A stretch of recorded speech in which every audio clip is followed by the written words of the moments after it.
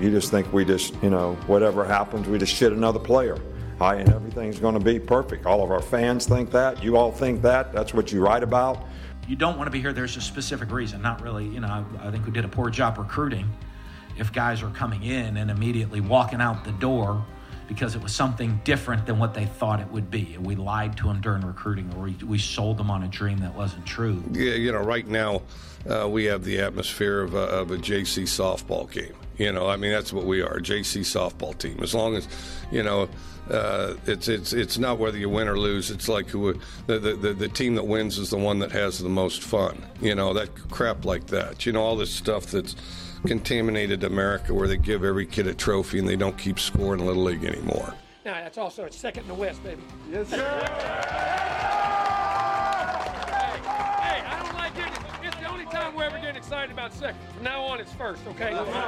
Winning the SEC probably is harder than winning the national championship. Do you know that? Well, how about the fucking dogs? That's what I told them. Excuse my language. Turn that damn jukebox on!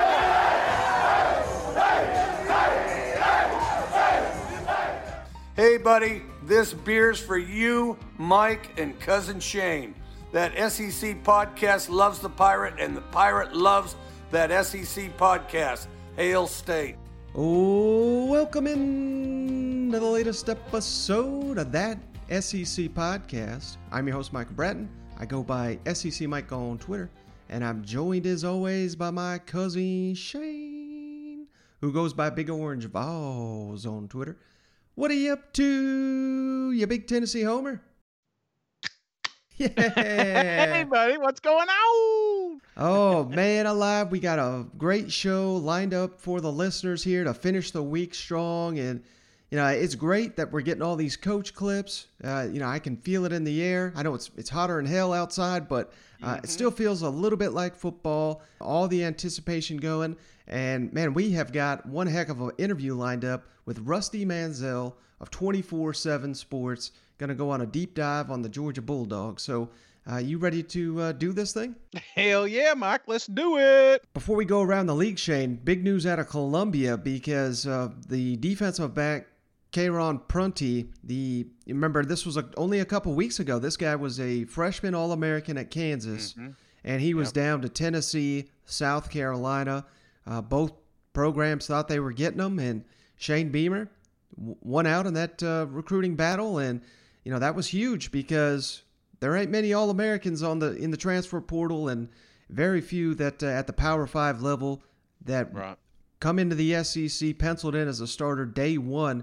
He has already left a little over a week into the South Carolina camp, and all indications I'm hearing this is like a personal matter, not any kind of didn't get kicked off the team, didn't get arrested, nothing like that, so it's nothing bad, but he is not going to be on South Carolina's team, and I have no idea what that means for his status moving forward, but this is potentially devastating. You don't never want to say one player is going to make or break the season by any means. I'm not trying to suggest that, but given the fact that he just got on campus and they were penciling him in as a starter, kind of gives you an indication of how bad they needed him there in Columbia.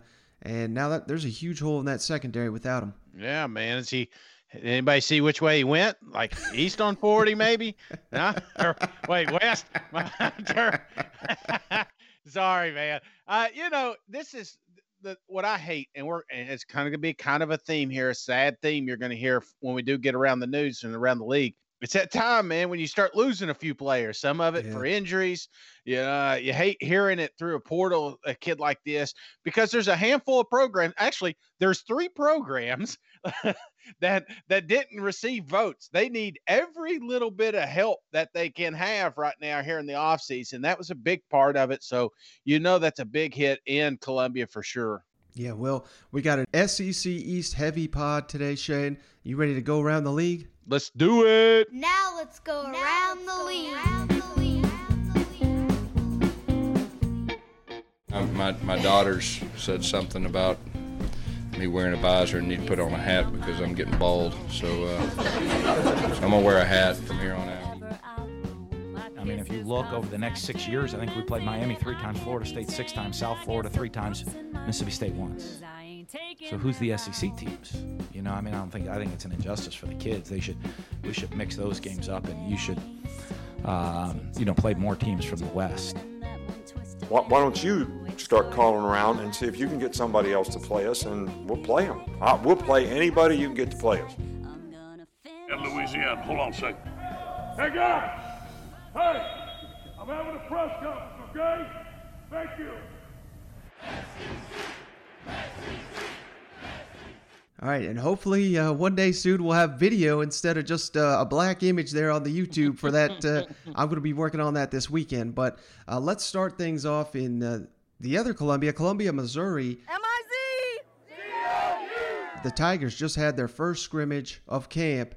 And, by all indications, according to Eli Drinkowitz, the offense looking sharp. Not only Connor Bazelak, but even the backup quarterbacks are starting to fit in that groove in camp, and that's what you want to hear. And, I thought, like you indicated there, we've got some tough injury news here with one of the freshmen that just got on campus. But other than that, a lot of good buzz here from Eli Drinkowitz.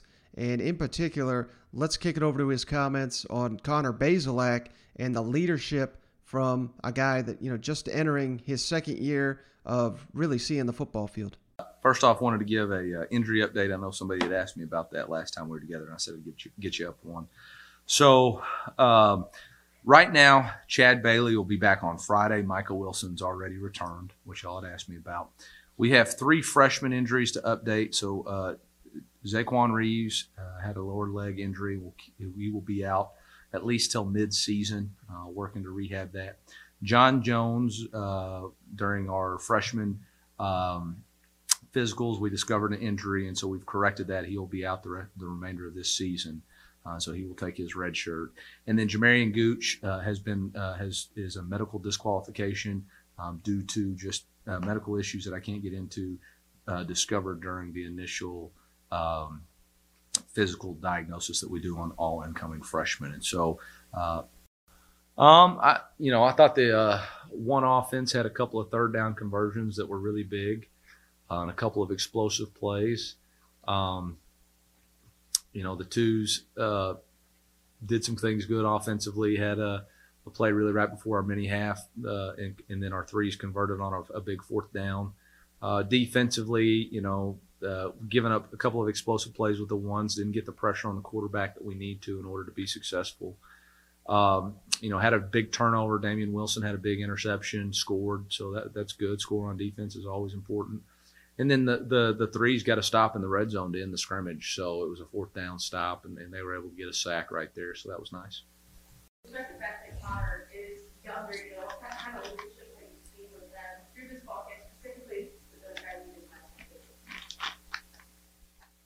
Well, he's done an excellent job leading and being more vocal, and I've even given him opportunities to lead offensive unit meetings and talk to those guys about what his expectation is on certain plays and how he sees it. And he's really taken that by the horns and has been really good at it. And I think that's just the growth of being a quarterback. So I think he's got the respect of his teammates. All right, Shane, so there's Drinkowitz's comments. Like I said, he didn't have a lot to say, a lot to reveal. This was immediately coming off the practice field here. But anytime an offensive-minded coach like this is hyping up his quarterback that has only seen the field really for one season of meaningful action, and noting the leadership there by the young quarterback, I think that's got to fire you up if you're a Missouri fan. Oh yeah, a lot of sneaky good buzz coming out of Columbia, and it's one of those programs that doesn't have the hype. This is one of those teams that you're not really talking about until they upset somebody. So that's kind of the vibes I'm getting when we talk about Mizzou. But something I want to ask you, Mike, because you got a little bit of a medical background. I always think about like Trey Smith when we talk about these physicals, and sometimes these doctors will catch and before the season starts, and it could have saved their lives. Mm-hmm. So are you? I don't want to speculate, but what kind of things do you know? What kind of things they go through when entering fall camp? or especially like incoming freshmen? What kind of, is it more blood work you think that they're going through is when he talks? And again, I don't want to speculate. It could be a season, or it could be an injury from high school or something they need to correct. Or I'm just kind of curious your thoughts. Yeah, I think it's obviously a lot more advanced in the SEC than, in the high school level. So it is blood work. It's, looking at the heart, it's looking at the brain, looking at the lungs, things of that nature. So, yeah, I have no idea what's going on here with Gooch, and it sucks because really he's been attached to 3 SEC programs. He was committed to Auburn, signed with Tennessee. Pruitt got fired. They let him go. Now he's at Missouri. So, he never even seen the field, and hopefully maybe he does one day. Drinkowitz made it clear that, he just cannot play for Missouri, and that I have no idea, but maybe that means he could suit up for another team down the line once he gets his condition, whatever it is, taken care of. But, this is certainly not the first I've heard of this. I think it was just last training camp there in Gainesville. They had a player similar. Again, I don't know what's going on with Gooch, but they announced there at Florida that it was some kind of heart condition with the Florida guy that he couldn't see the field. Now, was Gooch dismissed from the program? No. They keep him on. Oh, okay. But it's called a medical hardship. So I don't think they count against the scholarship, at limits and all that. But they do get to stay on and go to school, thankfully. I got you. I switched jobs a few years back, right? And I had to go to the doctor. And right out of the gate, right when I got my insurance, and man, I got a glimpse of the bill, and it was like thousands of dollars. And I was like, I wonder if they're going to fire me. I just came over here. I don't know exactly how all that stuff works. I didn't want to raise the premiums or anything, but I always thought, man, am I cheating this company or what? So, but anyway, so it's good to know that these kids don't get kicked off if they got some problems. They take care of them. But I was always kind of curious, and the way Eli explained it, I was just in the back of my mind. I was like, I wonder what they go through when they enter a program. Well, Shane, we got you on the line here, so we got to talk some Tennessee. Let's kick it on down to Rocky Top. All right, well, the Vols just had their first scrimmage of the Josh Heupel era here, and of course, what's the big talking point? Quarterbacks.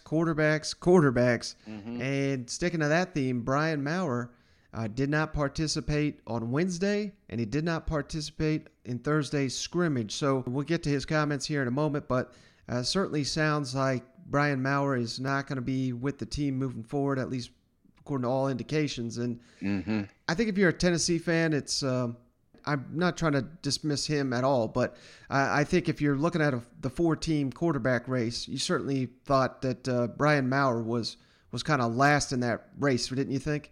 Yeah, I mean, he showed glimpses of being a good quarterback. Yeah. And I thought maybe, I don't know, with the right coach at the helm, that maybe he can kind of harness some of that energy that he brought, because there were sometimes, man, I was a huge Brian fan. I was like, this is our future guy.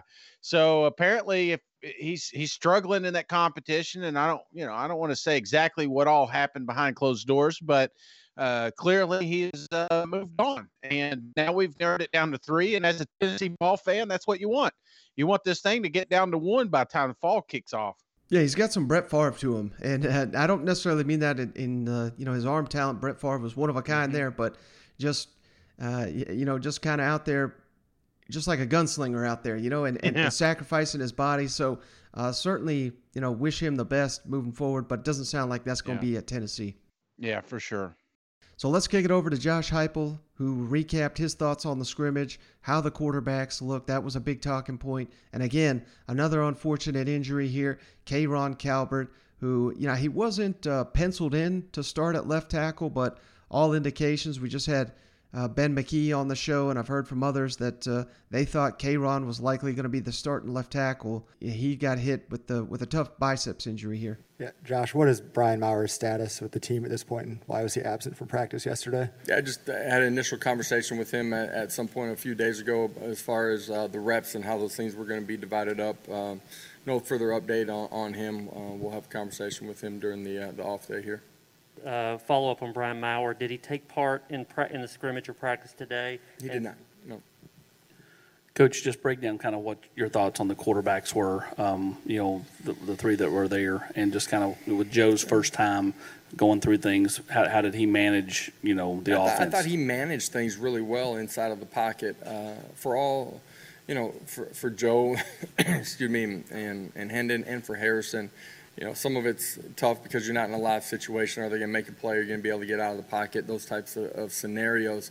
But I thought all of them did a great job of taking care of the football. We're efficient in calling it for the most part. I thought their decision-making and what we're doing in the run game and controlling the pass game too was pretty solid. At the end of the day, I don't think offensively we collectively strung things together the way that we need to. Some of that is just 11 guys all doing their job at a really high level. It's not one position, one guy. It was a little bit of everything at all points in it. Through the first 7 days, I thought all those guys have competed really well and really been sound decision makers. You talked about the offensive tempo, things not being stringed together completely. Can you see the light at the end of the tunnel there, though? Absolutely. At the end of the day, like offensive football, I don't care what tempo you're playing at, you got to be efficient, right? And that means 11 guys got to do their job. You don't, you're going to be on the wrong side of it. Whether it's a drop ball, whether it's a busted protection, create negative plays. You got to be able to string things together, and we've seen that throughout training camp. Today you didn't see it consistently at the level that we certainly want it to be, but absolutely feel like our guys are continuing to progress as we've gone through camp. There's some really good things out there from today too. Josh, can you update the status of K'Ron Calvert and how that works into your offensive line, how you guys are going to start rotating a little bit more? K'Ron did have surgery and will not be with us here for an extended period of time right now. All right, Shane, so that's one thing. I mean, we've said it all off season. Tennessee's got some talent, but, lacking in depth certainly after so many defections this off season. And, you just hate to see this. Like, even when I put this information out there, Tennessee fans, they've been down this road before, basically, is what I'm trying to say. Yeah, Mike, again, we've been down this road. I think of Dooley not picking up any offensive line, and it affects us. So when you have a coaching change and we drop some recruits, we just talked about Gooch, and there were some other players. There was just some depth that we lost, and it's, hopefully it doesn't rear its ugly head, but we know it's going to. I just hope it's later in the season.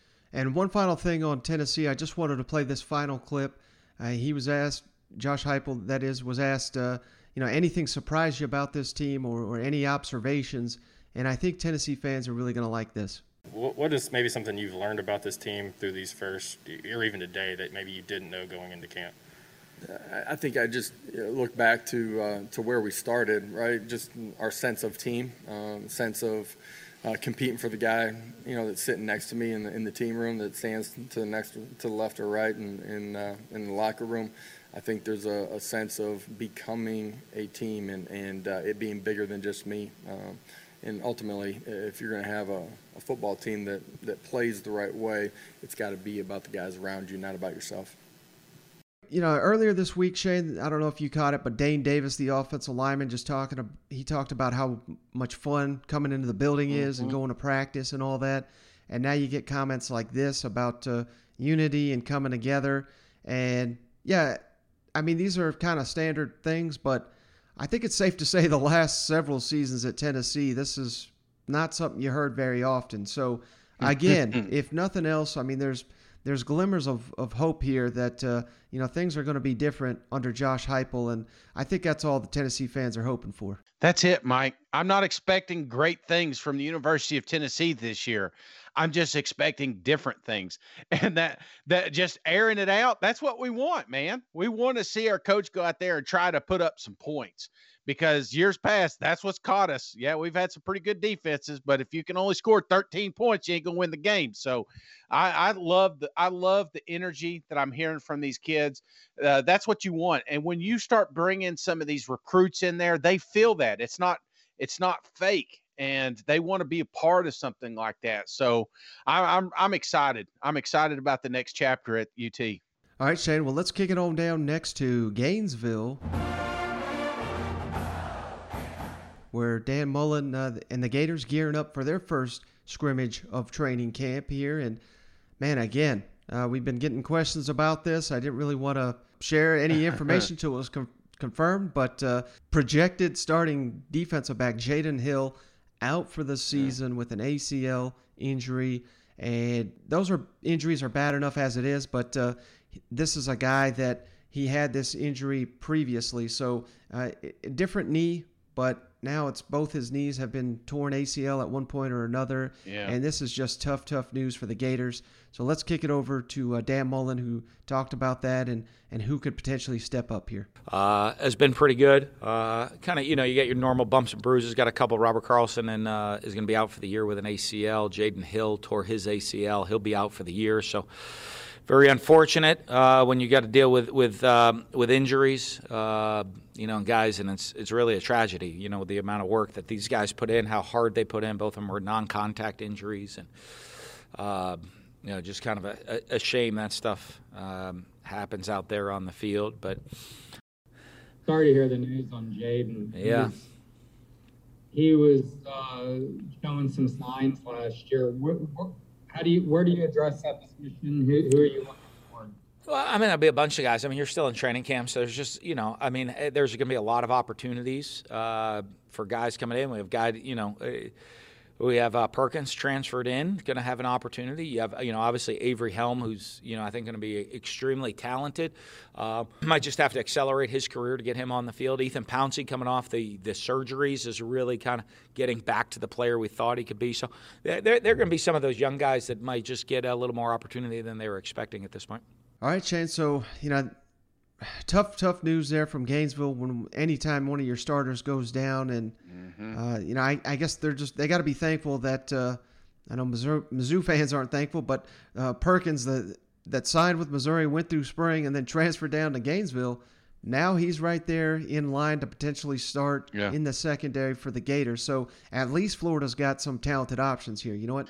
And that's the thing. Unlike the last stop there in Knoxville, you have a stud go down. You do have somebody back behind them that could step in. Maybe not the same caliber, but not as big as a drop. Not a big drop as some of these other programs. So that's what we're creating. Competitive depth, and now that Dan's been down there a little while, he's got plenty of it. You hate hearing any injury, especially to your studs, but that's the nature of this game. And last thing from Dan Mullen here, everybody wants to know Emory Jones. How's he looking? How's he doing?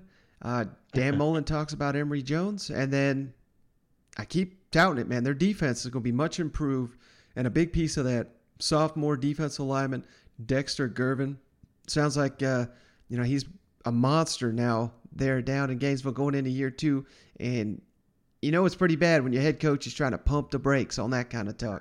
And what have you seen areas of growth that you see and notice? It would have been what the last spring practice, because they're not allowed to be out there without a ball. We do some walkthrough stuff here and there, or discussions at meeting times, but not on the field. Would have been our last spring practice. So.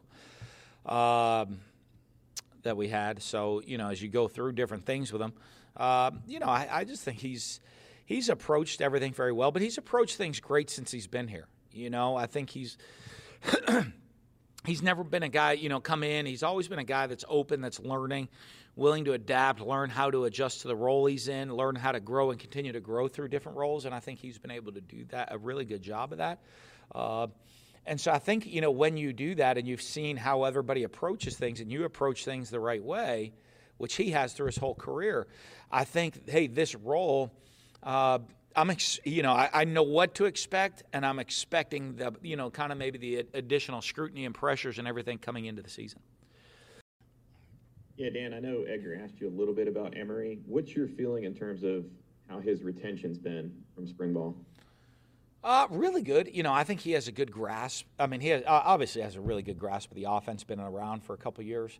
And so I think it's really getting into the more how to function, how to use the offense, constantly on accuracy, balance, making all his different type of throws that he needs to make, and then his comfort level into how to make plays and when to make plays. And we limit some of that in practice. We'll be like, hey, you have the freedom to, to scramble today. There'll be days I won't give him freedom. Like, you have got to stand in the pocket. And then you actually got to coach beyond that and say, hey, I hope you would have scrambled in this situation. They're just there's a huge running lane to go take advantage of it. But we kind of give him a lot of different things. And so I think his grasp of the offense is really good. It's getting him prepared in every situation how to be the best playmaker he can be. Again, I was just going to ask you about players raving about Jerron Dexter. I'm just curious, have you seen out there what they're talking about in terms of this guy going to be a beast this season and an unstoppable force inside? I don't me. I don't go to those extremes maybe with compliments, right? But the one thing to me that Jervon that I like that I've grown. Obviously, we know he's got physical talents. I think, but, one of the things that you see is different is his maturity, of his understanding that, hey, I have these physical talents, but I also have to understand and play within the scheme.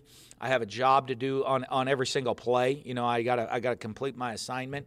And my approach to how I come out and play, I think he's shown a great deal of maturity within it. And it's maturity, and that leads into leadership. Maturity leads into his better preparation. And maturity and understanding of, hey, I'm not just this big guy running out here trying to make plays. I'm out here trying to execute the defense. And I think that's what's really shown to me. All right, Shane. So once again, Dan Mullen very high on his quarterback. And I just found it hilarious where, there's very few coaches, but Dan Mullen, he's a unique guy, not wanting to build up one of his star players too much until they hit the field this fall. You know what? Yeah, my wife gets on to me all the time about not complimenting her enough, I can relate, But it's rat poison, Mike, and we can't let these boys know how good they are. Yeah. You haven't made it. That's the thing. You haven't made it. We haven't even started the season. At the end of the year, we're holding up a national championship trophy. Then we could talk about how good you are. Gotcha. All right, last stop, Shane. We haven't been able to talk about the Commodores yet, so let's kick it on down to Nashville. Take it down. Again, this is pretty interesting stuff where Ken Seals, we've all seen what he can do. Very quality quarterback there for the Commodores. And then here, I thought that was the biggest deal with the spring game. Again, you never read too much into a spring game, but the backup, Mike Wright, he looked like a revelation for Vanderbilt. So when training camp opened and they announced quarterback reps are going to be split equally until further notice, that caught my attention. And now here we are a week into camp, and it certainly sounds like that's still the case. And not only that, but much was made about the Commodores not having jersey numbers this spring and everything like that. The first two players to earn their jerseys were Ken Seals and Mike Wright, and I think that gives you just an indication. Come on now. Come on. How close this thing is, and potentially when your quarterbacks are team leaders like that, I think it just builds up the entire team around them. You know what? Well, at least it ain't your damn punter getting his number first.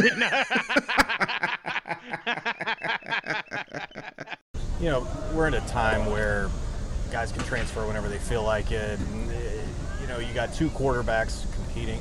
What did it mean for you that you didn't have to recruit those guys back when you get here after they've been through coaching change and all this stuff where they could have easily, opted for something else? Well, I think they believe in Vanderbilt, and I think this goes beyond me.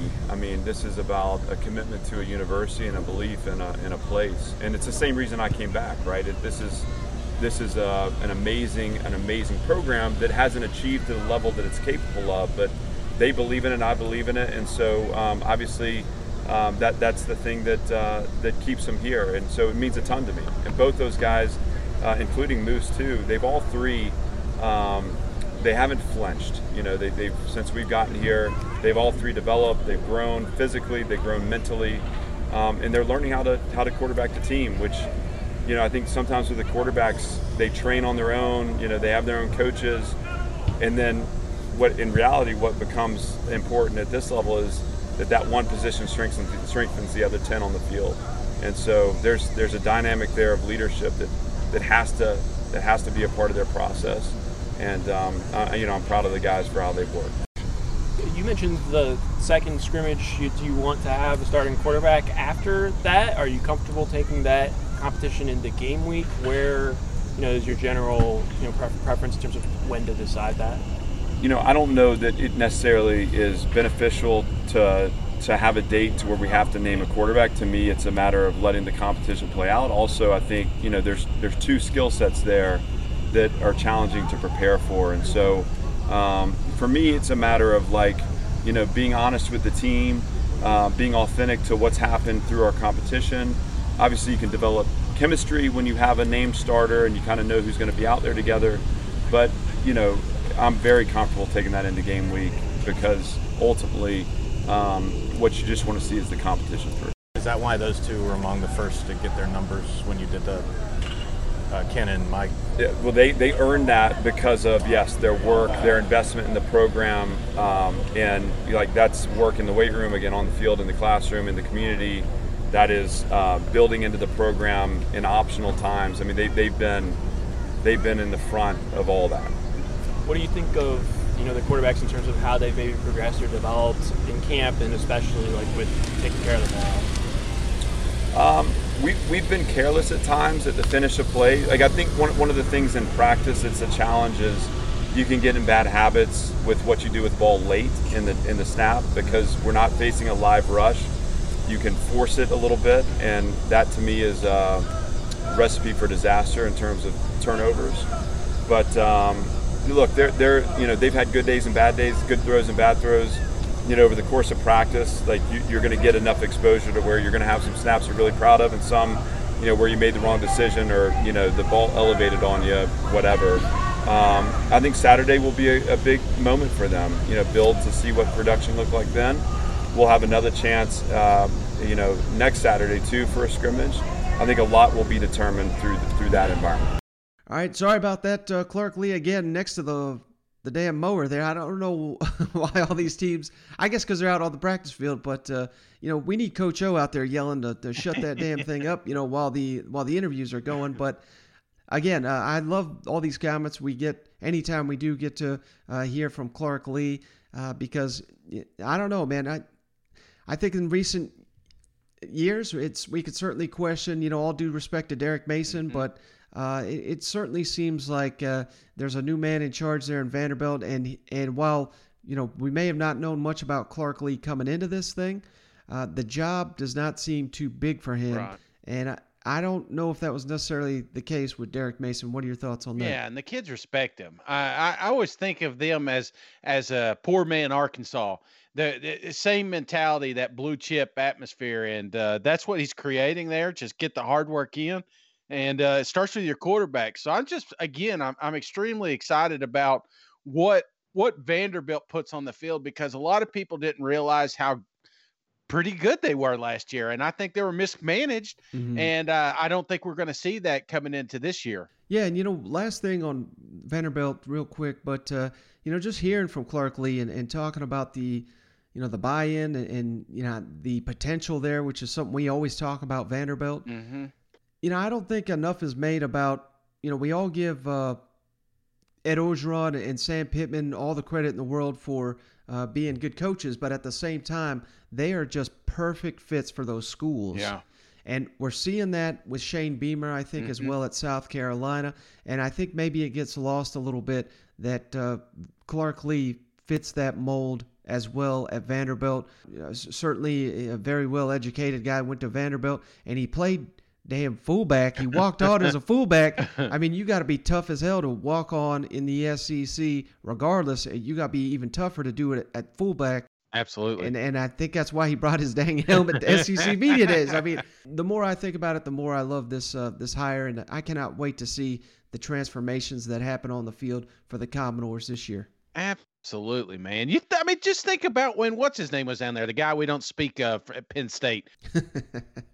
When they came together, they became a force to be reckoned with. Nobody wanted to play Vanderbilt. I mean, think about that. It didn't take long to make that program good again. Yeah, absolutely.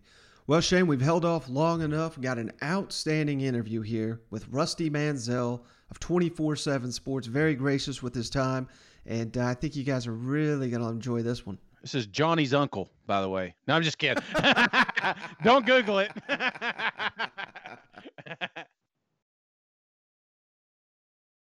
Hey, well, we got a special guest on the show. Very pleased to have Rusty Mansell on the show for the first time ever. And of course, he works for 24/7 Sports, Dawgs247. You got to check out his podcast, Junkyard Dogcast.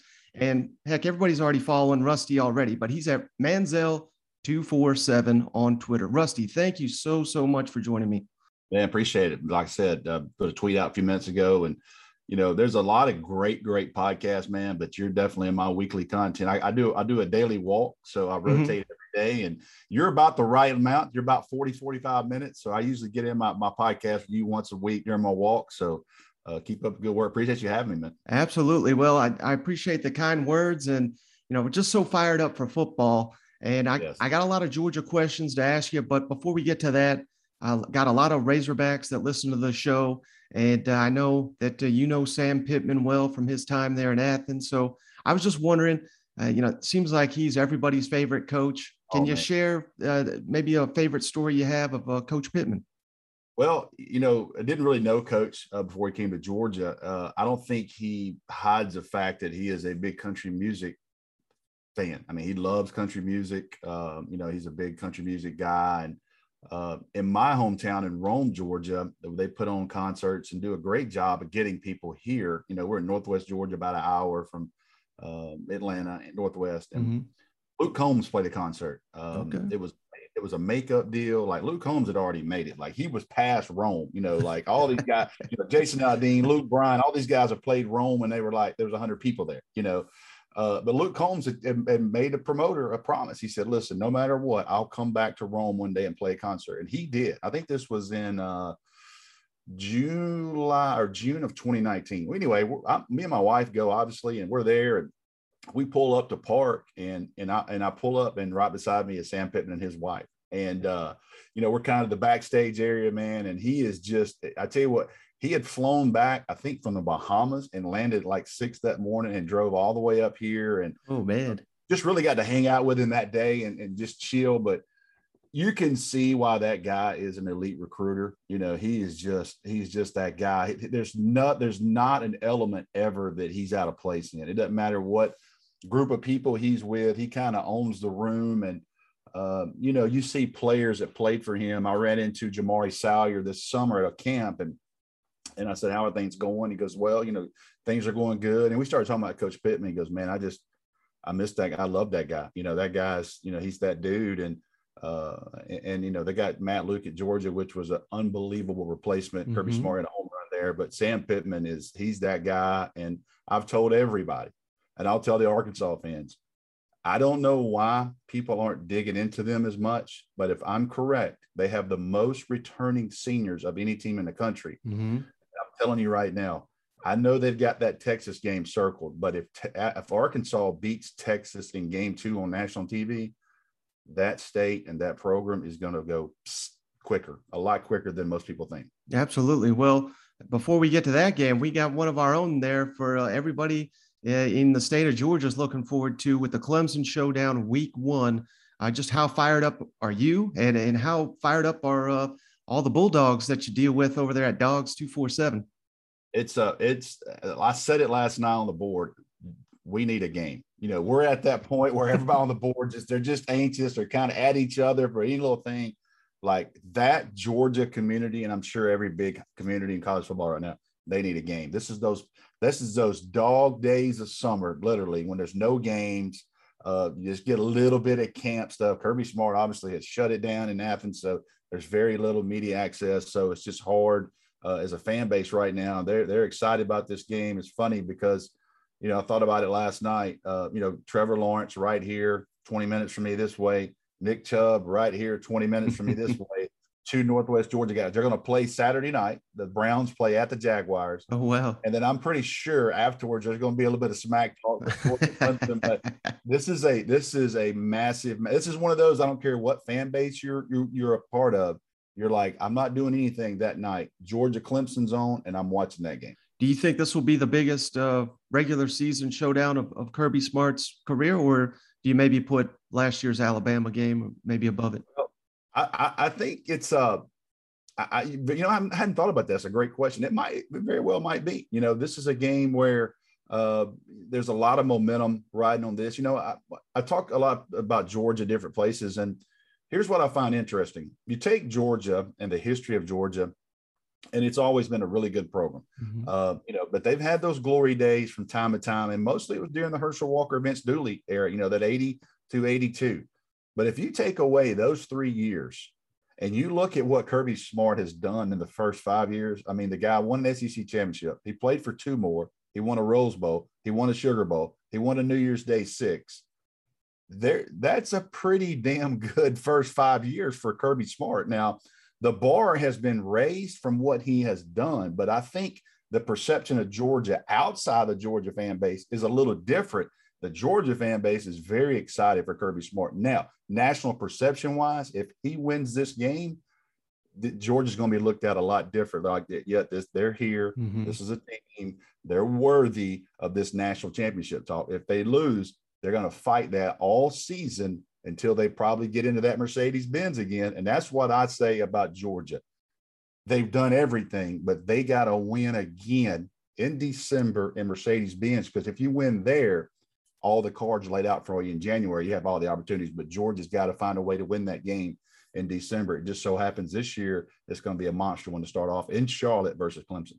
Now, in that game, how confident, I know media access is limited right now, but how confident are you that the secondary with the incoming transfers and, you know, that there's plenty of talent there, just kind of inexperience. How confident are you that they'll be able to hold up against Clemson, who here in the last couple of days announced Justin Ross is now, you know, full go. So that's just another weapon that Georgia's defense has to account for. I think I think the secondary's best friend would be Georgia's front seven. Can they get pressure on DJ? Can they get to him? Can they flush him out of the pocket? Because listen, I've spent a lot of time around DJ. I spent a whole week with him in Texas at the and Bryce Young, which was really cool. We had them on separate teams. And I'll say this: DJ he's an elite quarterback. His arm is incredible. It's like he throws a baseball. Now, if you want to compare him to what Trevor Lawrence did, Trevor Lawrence was so underrated with his legs and how you had to account for that every play. DJ's not that type of guy. He's going to stand in there and he's going to deliver the ball. You know, big time arm. You know, he's a very smart guy. You're not going to fool him much. So I think Georgia's secondary, the key for them is that front seven getting pass rush, because if you can do that, it makes things a lot easier. But there's a lot of inexperience, very talented guys. Now, Keely Ringo is very talented. You bring over Darian Kendrick, who's going to know a lot about, obviously, his former team. Tyke Smith's there. Lewis Seen is the guy. Lewis Seen is a flat-out dude. He's an NFL first-rounder. I'll say it right now. Kid out of Texas, safety for Georgia. He's a bad dude, but there's a lot of inexperience in that back end. So I think it's going to be a very, very high-scoring game, and I think it's going to be very close. I think it's going to be a high-scoring game for early in the season. You know, offenses tend to be a little bit behind. But I think as far as you're talking about Georgia's secondary, I think the best friend for them will be that front seven. And can they pressure DJ and keep him in the pocket? Now, I really wanted to ask you about the makeup of this team and how you think they'll handle all the expectations and the adversity is going to happen. Yeah. How do you think this team will react? Because I always roll my eyes when people say, well, Georgia's hyped up every year. Well, the beauty of college football is every 2 to 3 years, your entire roster is completely different. So who cares the expectations when Stafford was there or Aaron Murray or Jake Fromm? That's got nothing to do with this Bulldog team. So, right. You're the go-to man. How will this team handle expectations and adversity if it arises? On paper, you look at who's the leaders, who's the guy. Last year, nobody knew who was going to play quarterback. You know, Jamie Newman. This time last year, Jamie Newman's still a Georgia Bulldog. Right. He didn't leave until after that second scrimmage when things didn't sound like they were kind of going in maybe the direction that he had anticipated, you know, and he made a decision to leave, and that's certainly his decision. But I think when you look at this, JT Daniels, clearly the guy. JT Daniels got to have spring practice. You bring back Jordan Davis, who's probably a first rounder. A guy that's been there 4 years in that locker room. You know, Kobe Dean, here's a kid with like a 4.1 GPA. You got some very experienced Zamir White. You've got that key senior upper class leadership, in my opinion. That's an advantage for Georgia. When you go back and look at 2017, you had the Lorenzo Carters, you had the Davin Bellamy, you had the Roquan Smith, Nick Chubb, Sonny Michel. All those guys decided to come back. Well, not only did they come back as good players, they came back as guys that could run the locker room. So I think Georgia not only brought back some good players, they brought back some guys on both sides of the ball. Jamari Salyer, obviously, definitely probably a leader on the offensive side as well. So I think the key components going into the season on paper is why Georgia is getting all of this national championship type hype. The people that dig into them a little bit, you got a returning quarterback who looked good in the back end of the schedule. Got a lot of key pieces back. Offensive line is going to be young, replacing a lot of guys. You lost George Pickens. You know, can Eric Gilbert help you early on or not? There's a lot of questions there to be answered, but 1 through 85, unless I'm correct, 1 through 85, this is every one of Kirby Smart's players. So this is fully his program now.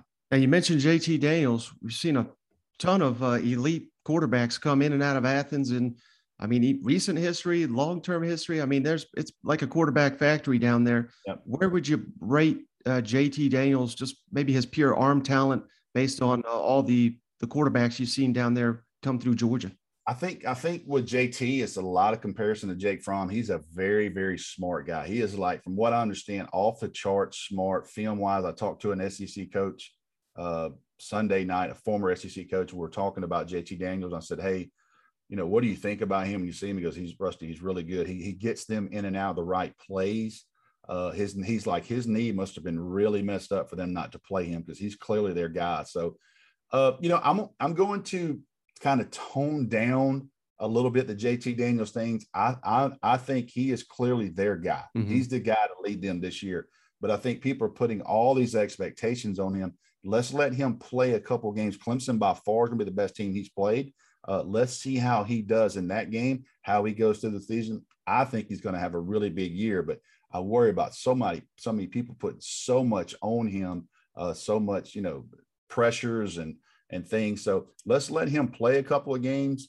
This Clemson game is huge for a lot of people, but I think if JT Daniels comes out and fires that thing around, 4 touchdowns, 350, 400 yards, with those wide receivers and that young offensive line, some talented guys, I think then the expectation for JT Daniels will shoot through the roof. He'll be everywhere in every article. Now, what are your thoughts on Muschamp stepping up as a full-time assistant and Scott Cochran? Do you think he'll be back? And, you know, what does it say about Georgia where here we got a guy that's a multi-time head coach, multi-time elite defensive coordinator, can just, you know, they got a guy lined up ready to go. I mean, it certainly seems like everything's rolling down there in Athens and they're fully embracing the expectations. And it almost seemed like, you know, I won't say that they anticipated this happening, but if it were to happen, I mean, they had the perfect guy lined up ready to step in. Kirby Smart won the offseason by keeping Will Muschamp and not letting him go to Texas. That's not getting written about enough. And I'll say this, when Will Muschamp moved into Athens, you know, his family had moved again a couple of times. He's got a sophomore quarterback. He's got a sophomore son by the name of Whit Muschamp, who is definitely going to be a college prospect.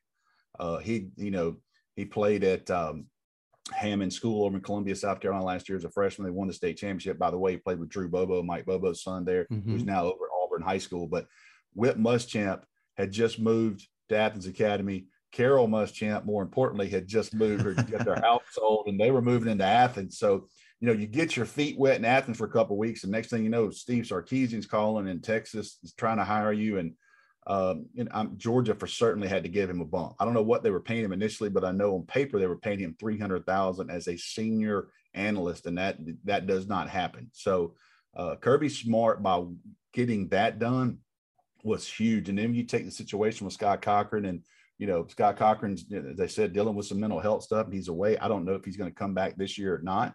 But I know this: when you have a Will Muschamp, you're able to go to the shelf and put him in place into the field as one of your 10 guys. That is an absolute home run for Georgia. And I know Kirby Smart is tickled to death to have, you know, a close friend, a guy that gave him his first job, but more importantly, a guy that can coach specifically on that defensive side of the ball. Him being able to be involved on the sidelines and not just stand down there holding a clipboard where you really can't technically be involved. Now he can be involved with all facets of the game, including special teams. Now, again, I know it's been limited down there, but are you hearing any buzz about camp standouts down there in Athens? It's we talked a little bit. There's a guy named Lad McConkey, who's a young man at North Murray High School, wasn't very highly recruited. I started getting buzz about him through the senior years. Athlete, 6'2", 180-pound kid. I know he tested well at Georgia. There were some other schools involved with him, like Army, Navy, a few of those schools. And all of a sudden, in late December that year, Kirby Smart starts, that his name starts popping up. And, last year, COVID season came in, didn't get to play a ton, but he's had a really, really good offseason for everything we've heard. Tate Ratledge is another young man, that's in his second fall camp now. And he's really, he's going to cement himself into that. He's going to be in the O-line rotation. I don't know if he's going to start, but he's definitely going to play a good bit. It's interesting. Him and Brian Breesy at Clemson, you couldn't separate those two when we were out in Texas that year. And I follow both of them on Instagram, and it seems that Brian Breesy's in Athens a good bit, hanging out with Tate. And if Tate Ratledge were to start, those two are going to buckle it up for 4 quarters here in a couple of weeks. I'm sure there's been a ton of smack talk between those two, but I would think that Lad McConkey is that guy. Adonai Mitchell, and I'm probably butchering his name. He's a young man out of the Nashville area, moved from Texas over here. Everybody I talked to, and that's been from day one, says we got one here. We went and got one, and it got down to Georgia and Ole Miss. And it was ineligible. He timed out. He moved from Texas to Nashville, couldn't play. Then you had a COVID year, so kind of got lost in the shuffle. But I'm very confident that young man is going to be on the field, and I'm very confident he's going to play early against Clemson at wide receiver. Now, one thing that I keep hearing, and it's no disrespect to Zamir White or James Cook, because I think they are outstanding, and I think they could start basically anywhere in the SEC. But I think Kendall Milton is going to be the best running back on Georgia's roster, and I think more than anything that just speaks to the depth and talent they got on that roster. Am I crazy for making that suggestion? I think they all bring something different. Zamir is that hammer. I mean, he's a bull. He's a bull in a china shop. Unfortunately for Zamir, which I still think he's going to play NFL, but watching him in high school before those 2 ACLs, it was incredible what that guy could do. But now he's kind of more of a thumper, limited, very powerful guy. James Cook's going to find. I think James Cook's best playing days are ahead of him. Now, I'm very interested in how Georgia uses him this year, but I guarantee you this: when James Cook goes to the NFL, you watch what teams do with Alvin Kamara, and you're like, what happened in college with him?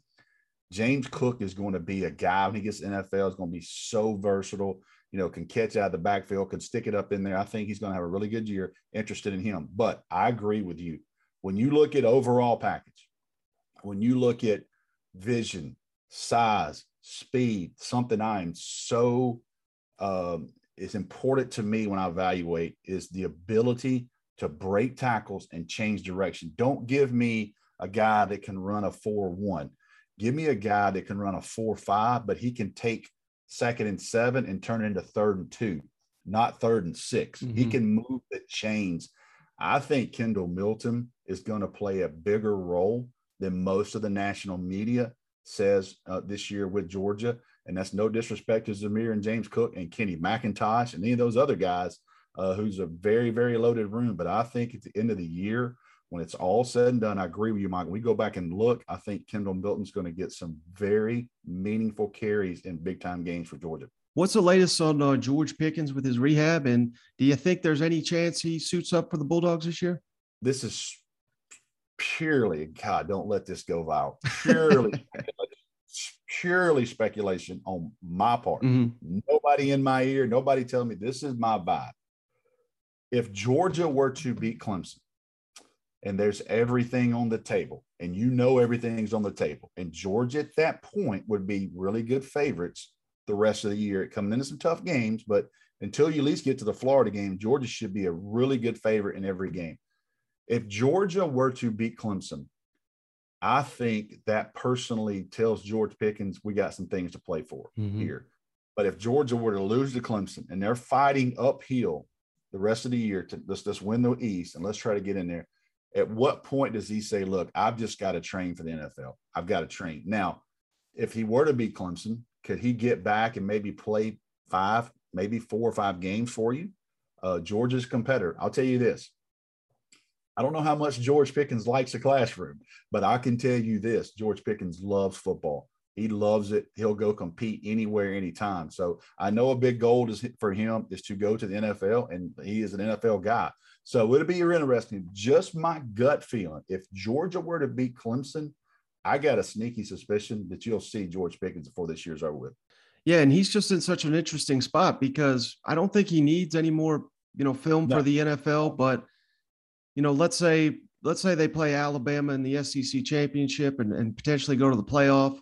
That would be really good film for him maybe secure that he's a first round pick. Now, if he's only 80% by that time, it could hurt him. So, I certainly hope he's 100%. We'll just wait and see what happens there. But he's just in a tough spot. You know what? I'm going on that I know George a little bit, and that dude loves it, man. I mean, that dude, I'll never forget watching him in a 7-on-7. It's Justin Fields at quarterback, Jaden Hazelwood on one side, George Pickens on the other, on a Cam Newton team. Man, it was about 30 degrees one Saturday in Georgia. They're playing. The next day was a huge Nike camp, and I knew that George had worked out all day. I was like, there's no way this guy's going to work out. Mm-hmm. The first person I see when I pull up on Sunday morning is George Pickens. I mean, this guy loves it. So putting some pieces together, I think if there's enough on the table to bring him out, that George has got that in him where he's like, look, I'm playing. I want some of this. I'm going to play. Now, there's going to be a lot of people in his ear outside that Georgia program that says, you're crazy. But I know this, that George Pickens loves football. That guy competes. And if there's a lot on the table for Georgia, it will not surprise me at all to see him playing if he is healthy and he clears protocol for the ACL. All right, Rusty, you're like the go-to man in the state of Georgia for recruiting, and that's arguably the best state in the country for recruiting. So I really wanted to ask you this. Have you seen, maybe it's a little early, but have you seen any impacts in that state with name, image, and likeness? Is that changing anything on the recruiting trail? Not yet. I think most kids are like, and most parents I talk to are kind of wait and see how things are go. I personally think things are going the way I thought they would, like the quarterbacks would get, a lot of money. I saw the gymnast from LSU got a big deal. DJ got a deal with Dr. Pepper. So, it's going to be here's what I don't know. Okay. Let's just take, for example, let's just say George Pickens is healthy. Let's say George Pickens came out the Clemson game and he scored 3 touchdowns. What does that do for him? Does he pick up new deals the next week, or are businesses waiting to see who the guy is? So I don't know how things are going to go through the season, but the way things have went so far, certainly is how I anticipated. Now, some of the deals are a little bit bigger. I do think here's one thing that I don't know if somebody's really touched on, is really the autograph, the football cards, the sports memorabilia, those types of things. I'm a card collector, and I'm just sitting here thinking, what's a Spencer Rattler card going to do? All these guys and these types of things. So we'll see. I think some people went with clothing lines and all that. I'm not real sure on that yet, but the memorabilia, autographs, going to your local barbecue place in town. And I couldn't imagine in 2017 had Nick Chubb, Sony Michel, and Roquan Smith took a Wednesday night and went and signed stuff in Athens, they don't tell what they would have made. So, they'd be making more than Kirby. Probably. So yeah, maybe on that day. But you look at a guy like Bryce Young, Devontae Smith in Alabama. What would Devontae Smith have done? What would Devontae Smith done in 2017 as a freshman? He catches a play on the national championship, he wins it. You don't think that next week Devontae Smith could have had some autograph sessions in some places? So no doubt. I'm interested in the reaction based off performance on the weekend. What happens the next week? And then that, to me, would be kind of the next phase of the NIL. All right, Rusty, I really appreciate all your time. I just got one more question for you. I had a listener ask me this, and I waited till I got in touch with you because I knew you'd be the go-to man for this. But a Georgia fan wanted to know a lot of elite prospects out of Grayson High School there in recent years, and not many going to Georgia. So you got any information? I mean, maybe it's just a individual case-by-case basis, but any reason why Georgia maybe has struggled a little bit with Landon Grayson prospects? I get that question a couple of times, and going over there a lot. I mean, I'll just go straight to it. Everybody kind of points that toward Kenyatta Watson. Kenyatta Watson now is a director of recruiting relations at Florida State. I've known Kenyatta a long time. I know this. He showed me his phone one night. at a game, and he had text threads with Kirby Smart that was this long. So there's communication. There wasn't anything bad. It's like, hey, this guy's recruiting this guy. You need to offer this guy. So I know this. That wasn't the angle there. Mm-hmm. I know Georgia recruited his son as well. Mm-hmm. I just think it's been one of those deals where they haven't gotten – there were some different deals where they've recruited players, and Georgia recruits nationwide. Right. You look at Wante Marsh, Kevin Harris, Owen, Georgia recruited Owen Pimpo. Mm-hmm. They didn't get Owen Pimpo. He went to Auburn. Well, Georgia winds up getting Nakobe Dean. So in the same class. So I think it's just been a combination of some of those things. But I can tell you this right now, there's a couple of very, very young, talented players there. They just got one. Matter of fact, Griffin Scroggs just flipped from Georgia Tech to Georgia from Grayson. So I'll tell you this, I don't expect that trend to continue. They got a couple of very, very young, talented players that Georgia's offered right now in that 24 and 25 class. And I guarantee you this, that Georgia's going to get at least one or two more in Grayson in the next couple of classes for sure. Well, there you go. Great tease from Rusty Mansell of 247 Sports. I really appreciate you, Rusty, for dropping all this knowledge. A terrific interview. Appreciate it, man. Thanks for having me. Absolutely. All right, Shade. So some terrific stuff there from Rusty. He truly is one of the best here, not only in the SEC country, but the entire nation, covering college football, covering recruiting. He covers high school. Anytime there's a big commitment out of the state of Georgia, it's usually Rusty there with the mic, presenting the commitment ceremonies and whatnot. And anytime he puts in a crystal ball there on 247 Sports, it's it carries a lot more weight than the vast majority of people that do that. So really appreciate that. And he really brought it with some Georgia knowledge. Yeah, it's never, as a Tennessee Vol fan, you hate seeing those tweets come out. You never want to see a crystal ball coming from Rusty. But no, I thought this was a fantastic interview, man. Felt like I was behind the scenes there for a minute. But one thing he talked about that really stood out to me was the Clemson game. And as if anybody knows me, they know I'm a diehard Tennessee Vol fan, but I'm close SEC fan. And that means, if Clemson and Georgia are playing each other, I'm rooting for Georgia. That's just who I am. Because one thing that we can stop this year is the Clemson hot train. Okay. They're ranked number 2. We joked about the coaches poll a couple days ago. Well, you want to know who number 2 is? It's Clemson. And if there's any way we could just shut them up, I'm talking like a 40, 50-point victory, Mike, so we don't have to hear any more news about Clemson the rest of the year, or they deserve another opportunity. They don't, man. So I am going to be definitely tuned into that Bank of America game, pulling for them dogs, especially against Clemson. Man, I hate Clemson. Yeah, and it's a good point you made there. I don't think we've referenced this enough, but we've been on record. We think Georgia's going to win that game, but yeah. And I'm not flip-flopping on that prediction or anything, but if you look at it, let's say Georgia for some reason does drop that game. Yeah. They can easily get back into the college football playoff and win the SEC. For Clemson, you lose that game, your season's done because you play in a damn joke of a league, and I don't think they play another ranked team the entire year. So, I mean, let's eliminate Clemson week 1. I just think that'd be glorious, and I hope that doesn't give them any added motivation that their joke of a conference is not going to help them get back in after they lose to Georgia. You know what? Oh, man. And the Georgia fans, they need it. They need a victory like that. They don't want a close victory like they had against Notre Dame a few years ago. Right. I mean, they won that game, but then there was a lot of people like, well, if there was another quarter, Notre Dame would have won that thing. Yeah, we don't want to have that. We want you to just beat the brakes off of them. So then we're not talking about Clemson and Dabo, and then maybe he's leaving. I mean, we just need that program to go away. I think they had a fantastic quarterback there last year. I gave him a hard time, but he was a freaking athlete. Let's just say it. Should have been at the University of Tennessee, but whatever. Whole other story there. But he's gone. And now they're extremely young. He's talking about Georgia and all this senior leadership. And I think that's where they win this game. They come out. They know how big this thing is. You got to remember, some of these young kids at Clemson haven't played in front of 100,000 fans yet. They don't know. A lot of Georgia players have. And that's what I'm expecting them to come out, loud ruckus, just bring some of that Georgia defense that we saw early in the season last year and bring some of that offense that we saw late in the season last year. And I tell you what, man, it would not surprise me if they don't hang 3 or 4 touchdowns on these boys. I'm already betting, man. Lock of the week, baby. Already I'm putting on the Georgia Bulldogs.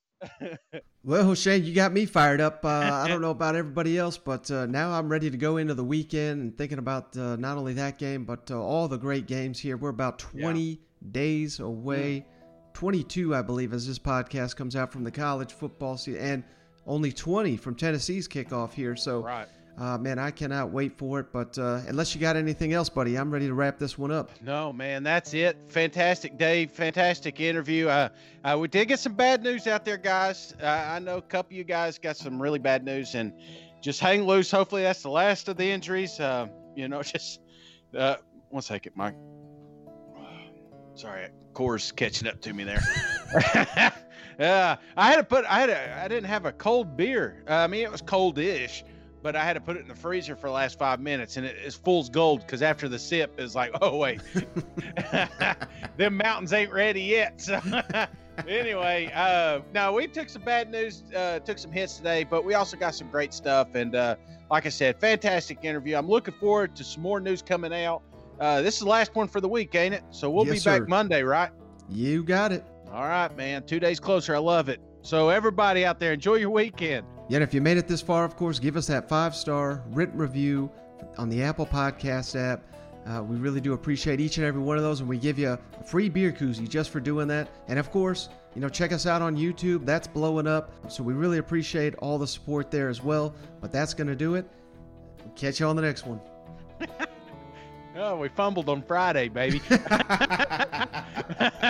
All right, man. Enjoy your last day at work, guys. Get it over with. Get out of there. Enjoy your weekend. But yeah, I'm out too. Go Vols.